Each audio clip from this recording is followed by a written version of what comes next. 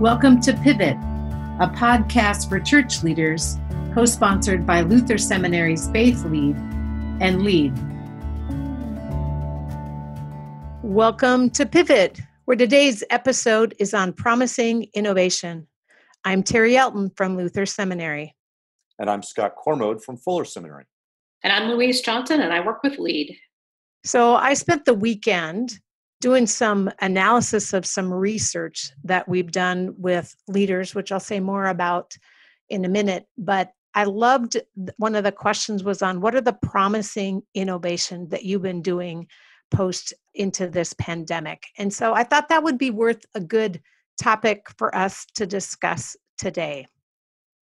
So let me frame that by telling a story and then talk about what innovation means and how it is different when we talk about it as Christian innovation. Think about, there's a woman named Gina. She is a computer programmer. She has an office where she goes, well, once upon a time she did, where she sat in a cubicle. And in the cubicle next to her is a young man named Tran. This is his first job out of college. He's the child of immigrants. He's working long hours, and he finds himself kind of lonely and isolated. And as in the process of what might be a relationship of friendship, Gina is able to talk to Tran about Jesus. She tells him about the life, death, and resurrection of Jesus and about the good news of the gospel. And let's say that what Tran does in response to this is to say, I like this guy Jesus, but can we talk about Jesus without talking about death? And this is where secular innovation becomes different than Christian innovation. In the secular world, what they would do is they would tell you that you've done your market research and you found that there's a problem with your product. And so you needed to change your product. And so what they would tell us is that you needed to come up with a way to explain the gospel or come up with some kind of new gospel that no longer involves death. The problem with that is we can never have a gospel that will not involve the life, death, and resurrection of Jesus. The incarnation is God's response to the human condition. Any gospel that did not involve death would not actually deal with the pain that Tran's dealing with. We are in a completely different place as Christians. We cannot just simply invent a new gospel. So let me explain a little bit more about what Christian innovation is. I'll tell you about where this comes from. I have a book that's coming out September 15th that is called The Innovative Church. That is the result of 5 years of working with congregations on innovation. And we talk about how Christian innovation is different than secular innovation. The difference is that we can never abandon the past. Secular innovation, they say the first thing you do is what they say, burn the boats, cut the ties. We'll never stop saying Jesus is Lord. We'll never stop reading the Old Testament where it says, love your neighbor as yourself, or let justice roll down. And yes, love your neighbor as yourself does come from the Old Testament. We have to find the best ways to appropriate the past. And so what ends up happening is Christian innovation is all about finding ways to connect. Well, let me put it this way. The question at the heart of my book is, how do we maintain a rock-solid commitment to the unchanging Christian gospel and find innovative ways of presenting that gospel to an ever-changing culture? We might think of that as an unchanging gospel for an ever-changing culture. And we need to be able to find a way to do that, because right now in this COVID moment, there is no other time that it would be different, that I would need to explain to you that the world is changing faster than we can keep up. The first line of the book is, the church as we know it is calibrated for a world that no longer exists. We all know that the world has changed. The world changed very recently. Now what do? That's going to require innovation. You know, Scott, that just rings really true with an experience I had last Tuesday. I did a webinar with pastors in southern Minnesota. And in that part of the country, there's a lot of ambiguity that pastors are navigating around gathering, around mask wearing, around tradition. and how to package their faith. And so as we were talking in this webinar about how to lean into the future and how to begin to move forward, even in the midst of all this complexity, one of the things that we talked about was making sure you have clarity on your identity. And we did a presentation, and then they went and had small groups and then came back. And what was a great line, a really humble leader said, I always think of that getting clear on your identity is something that you do when life is going well and you have time. And my good colleagues in my group reminded me that in the midst of a pandemic, when there's all kinds of this complexity, getting clear on your values and your mission and your particular calling is actually the exact time to do that work. And it was like a light bulb went on. Kind of like what you were saying, Scott, some of us find it really easy to get caught up in all of the questions and the decisions that have to get made and forget that we actually, as the church, have a particular calling, that part does not change. And to get clear on the question of what will your gospel witness be? So we spent a lot of time wondering about that. And suddenly, when the question could move from like, what does proclamation mean for your sermon, to what does your gospel witness in absolutely everything that you do, and have all that you are as a congregation be witnessing to the gospel in this place and this time, opened up some new ways of thinking. And for me, Scott, that was like bringing those two things together. It's the thread that connects us to the past and won't ever change. And it's the dynamic agility to the context and the times. So one of the questions that we asked is, what would it be to be a gospel witness to senior high kids going to school in this time? Or what would it be to be a gospel witness to parents that aren't sure if they're going to be homeschooling or working from home with their kids around or sending them off? There's a whole bunch of particularities in that moment that give life to that question.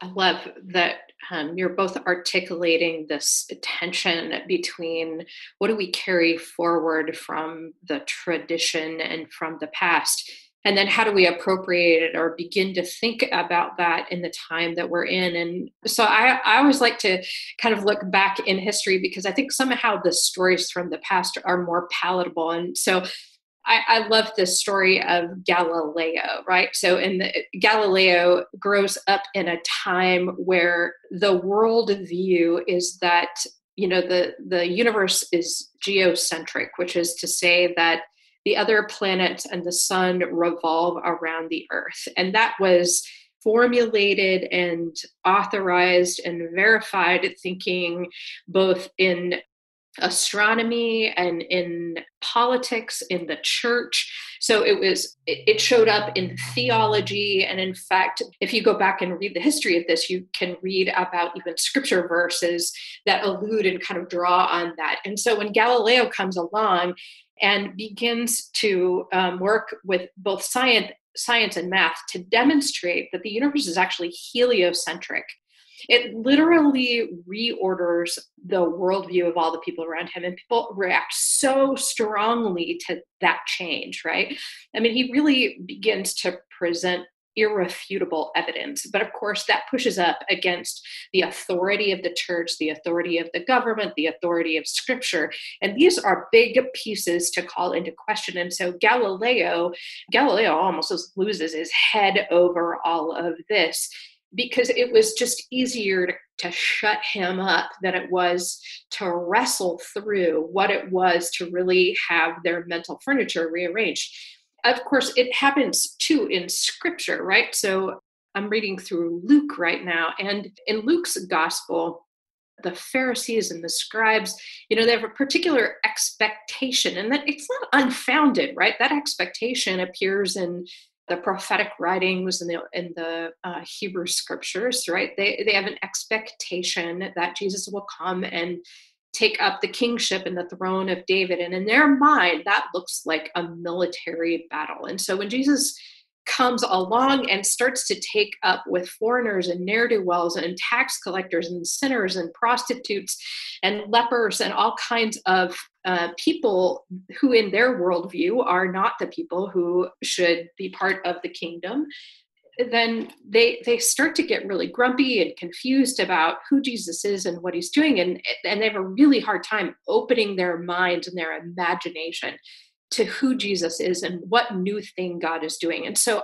that always pushes me when I'm thinking about this kind of innovation, and it makes me ask, what are the things that I am blind to? What are the things that I'm holding so fast to that I can't see the new thing that God is doing? And I think it's another part of that same question. How do we keep asking that of each other in places where we can, with great love and gentleness, push each other to be open to the new things that God is doing? So, Louise, I think part of what you're asking is, how do we know what needs to change, and how do we know what cannot change? And I think about, there's a book, I don't need to tell you about it. The subtitle of the book stayed with me for years. The subtitle of the book was, "What Does the Church Have to Say That No One Else Can Say?" And it's really about, how do we connect our people, the suffering, the difficulty of life as the world that we live in, to the gospel story of life, death, resurrection, and ongoing hope of Jesus Christ. And one of the ways we can do that is through Christian practices. There are some Christian practices that are what we would call constitutive practices, practices that constitute what it means to be Christian. That there's never been a time or a place where Christians did not pray or worship. And there are no Christians invent worship or invent prayer. What happens is you receive it from the tradition. You receive it from those who came before you. But over time, that changes. So think about the difference between worship and singing. There are lots of different ways to worship, and worship is constitutive of what it means to be Christian. There's no such thing as Christianity without the worship of God. Singing is the form that we use nowadays in our worship. But there have been places where people did not sing, or did not sing the way that we sing, in order to express worship. So what we've figured out is that if we focus on particular practices, the practices that are so central that they constitute what it means to be Christian, then what we can do is say, how can those practices change over time in a way that allow us to imagine something that is new? So for example, in the old world, meaning the world before March, location was part of worship. That what it meant to constitute worship was to gather people in a physical space and allow them to worship God together, because that was part of what koinonia, the connection that we have together, that was how we sang together. All of those things were built around place. And now we have been separated. It turns out we can still worship God even though we are in different places. It felt wrong at first. It felt terribly wrong. It still feels wrong for many of us. But we can still worship God. And what we're learning from that is that we don't need to confuse the form of the practice with the practice itself. And that leads us to say that there are all sorts of promising innovations out there. Terry, tell us a little bit about how you got to the 5 themes that you're going to tell us about, and then we can talk about them together. So what was really curious for us as a team at Luther Seminary was, how do we listen to the people that we're in conversation with? And so in a way that's massive in this time when there's a lot of other things going on. We could just call everybody. So we sent out this survey. We got almost 800 people replying. And there's one question around promising innovation that had it by category. And then there was another open-ended one that said, tell us a story or give us more information about what your promising innovation is. So I got to dig deeply into that. And 22% of our almost 800 people gave us information. So it was really fun. It felt like I got to listen in on a whole big group of leaders around the church, lay leaders, pastors, as well as judicatory leaders from various denominations. So we're going to just walk through the five and we're going to give some other details. But the first one I want to offer is promising innovation is born out of need, urgency, and meaning. It was not a surprise that right out of the blocks, 80% of people moved to worship because that had a need for people. It was Lent for all of us. But what was also interesting to me was caring ministries also was a great need, as well as the needs of the community. And I just want to give you a quick story. I loved this one. One of the congregations shared that they have a Good Samaritan fund. It was normally a fund that was driven by the pastor. So if there were people that walked into their church that needed something, the pastor could just draw on that fund to give the needs to whoever that it was. But as the needs of the community grew, the congregation continued to give to that fund. And so that fund since Easter has grown to over $24,000, and 50 households have been recipients of it. It started with 4,000 and it grew in that amount of time. And that became a mechanism for the congregation to be responsive, to live out their calling in a time. And this is what they said. When we tell the congregation on Sunday that we had a waiting list of needs, every time they met that need, every time God provides, it became a moment of witnessing to the gospel in a responsive way that used something there and totally reframed it for this time and the place. What examples can you guys think of? One of the things that comes to mind is that we talk about need, urgency, and meaning and its relationship to innovation. There's a professor at Harvard named Linda Hunt who did a study of innovative organizations. And one of the things that she found is that innovation can't be something that you do. It has to be the heart of who you are. If you think, well, I've got a checklist of things to do and one of them is to innovate, you'll never get anything innovative done. But if you see that the very heart of what we do has to be reinventing the gospel message so that this generation can hear it, then what will happen is it will become intrinsic to who you are. And one of the keys to that is, well, it goes back to something that we've talked about a number of times in these podcasts, transformative listening. The idea of listening to the people entrusted to your care so that you yourself are transformed by empathy. And I think about, I was doing a training with a particular congregation where I was teaching them about this idea of transformative listening. And the senior pastor came and talked to me. He's a pastor of a church that was about 1,000 members. It's now dwindled over the last 5 or 10 years to about 600 or 700. And that's why they were so interested in innovation. And he said to me, I'm very interested in this idea of transformative listening. I have people on the staff that are going to do that for us. And I said, well, I think you need to be doing that. He goes, no. You don't understand. That's not what I do. My job is to preach and to teach. I don't really have the patience to listen to people. I'm not a very good listener. It's better when I don't have to deal with people. And I said, but wait a second. One of the things we've talked about is that if you don't listen and if you're not transformed by hearing the needs of your people, then you will just treat your people as a stereotype. And I said, how do you write your sermons without making them into stereotypes? And he said, well, I kind of know what the needs of people are, and I can write about it. In other words, he has a clear sense in his head of what people need, and he's not changing that anytime soon. That church will not innovate because he's not willing. There's no need. There's no urgency. There's no sense of, I need to constantly hear what my people are going through. And if there's no need or urgency to create meaning, then what will happen is they will offer the same message over and over and over again. Wow, I think that really speaks to something I have been experiencing as I talk with and listen to church leaders. And that is, perfectly understandably, right? We took the model of church that we had in January and February. And when March came along, we dumped it into a digital environment. But the problem with that, I think, is that we called it innovation.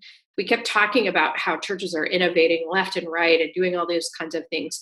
And in a way, I understand why we got to that word. But I think what it's done is that it's left a lot of church leaders feeling kind of empty, meaningless, right? And so this sense that meaning is tied to innovation, I think, is really key, because I think, you're onto something, Scott. Like, what would happen if we, instead of just now continuing to do what we've been doing, which is, dumping all of our programs of worship into a digital environment, what if we went back to the drawing board and asked the kind of key questions about what is it that gives us meaning, and what's the center of our life of faith? And Terry, I love your question. What will our gospel witness be?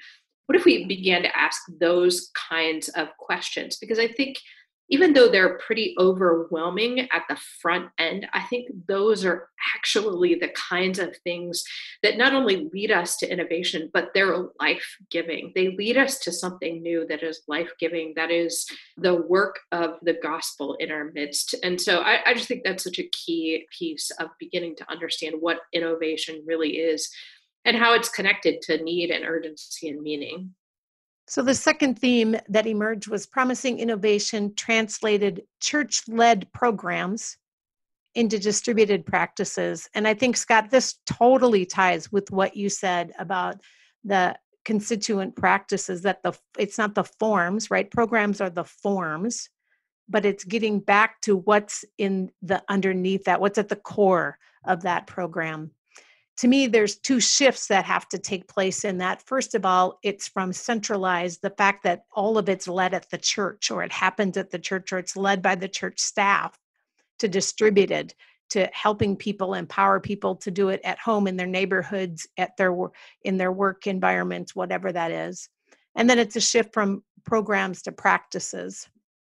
One of the stories that resonates in my head, this didn't come from the survey, but I heard it at a conference that I was at online on Monday.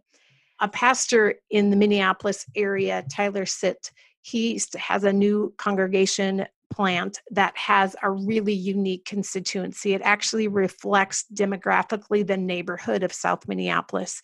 And so it has all kinds of different age groups, race demographics, and it has believers and people that don't profess to be Christian.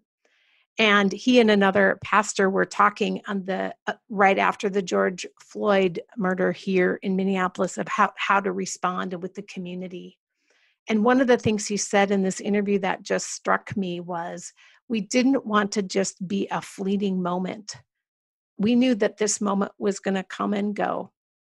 But to be the church, if we have some steady practices, and if we bring in a practice and have meaning for it in this time, that practice is steady and it will last longer than this moment. And people, whether they're familiar with the church or not, can lean into that practice. So he and another pastor got together and had a service of lament, something we've talked about in this podcast over the series. And I was so taken by that wisdom. And I think it gets at the heart of what this is. Practices are portable, they're agile, they're things we can do with different communities. They can be led at different moments, and we can lean into them. And it's doing jazz, if you will, on those practices and equipping people to be taking those practices. The third theme that came out of promising innovation is collaborative with shared leadership. And I'm just going to give one quick example and then invite you two to share. Caring for people was one of the top things that came out of promising innovation, and that wasn't surprising. What stood out for me, which was really fun, was the way that congregations went from having a few people, namely the pastor and maybe some staff caring for the pastoral needs, to a collective sense of we will care for the whole of our needs. And so they set up systems, they invited different people into that process. And I loved the idea that the care of the community was not left to the professional, right? The paid person or the called person. It was our shared work, our collective. And it came out of need, urgency, and meaning. And so I got to be wondering, what if we could see that same kind of ownership, that leadership shift in other areas, like witnessing to the gospel was not just what the pastor did or what the staff did. Yeah, oh boy, I love that. I think, this particular one about collaboration in relationship to innovation is really a key question. I worked for a long time in theological education and leadership development. And of course, those systems and models are designed for a very particular kind of person. And all along, I worked for a long time in seminary admissions, and I would meet all kinds of really gifted people who, by their own sense of who God was and the leading of the Holy Spirit, felt called to be proclaimers of the gospel, witnesses to Jesus Christ. And in that way, they sought what it would look like to be a leader in the institutional church. Others saw that, I saw it, experienced it, but they just were so far from what the systems expected of them. So, and sometimes that was educationally, culturally, economically, in terms of their language. There were all kinds of things that sometimes got in the way of what it meant for them to be able to step into those systems. So this point about promising innovation makes me wonder what kind of new collaborators God is calling to the table. And I'm pretty open on this question, but even I get uncomfortable sometimes about the people I see who are bearing the fruit of the gospel, right? Who are preaching and teaching even without the authority and training of the church, but are bearing fruit in their lives and in the lives of others and in their communities. And it makes me, of course, be a little bit sympathetic to the Pharisees, because I think the Pharisees are looking at the collaborators that Jesus chose, right? And they're fishermen and tax collectors and sinners. And they're wondering, why on God's earth would you pick these people to be your core disciples? And so I'm curious and in some ways really excited to see what kind of new collaborators the Holy Spirit is calling together to work with us to be witnesses to the gospel. The fourth theme of promising innovation was that it capitalized on previous decisions, capacities, and experiments. This gets at, there's a through line, there's a Christian narrative, there's a history that we're connected to. And that was clear in this data, not only in the long term, but also in a shorter term. What was really fun is to hear church leaders talk about the really hard work that they had been doing about clarifying their identity and trying to listen and discern where God would have them go. But it wasn't like a strategic plan that said, now here's step 4, 5, 6, and 7, but it was directions that were set. And that direction allowed them in the moment of COVID to pivot, to do some jazz around whatever that area was. I'll use an example. I'm serving in a congregation right now that has done 2 experiments on their new identity, some values that they have lifted up around engaging community.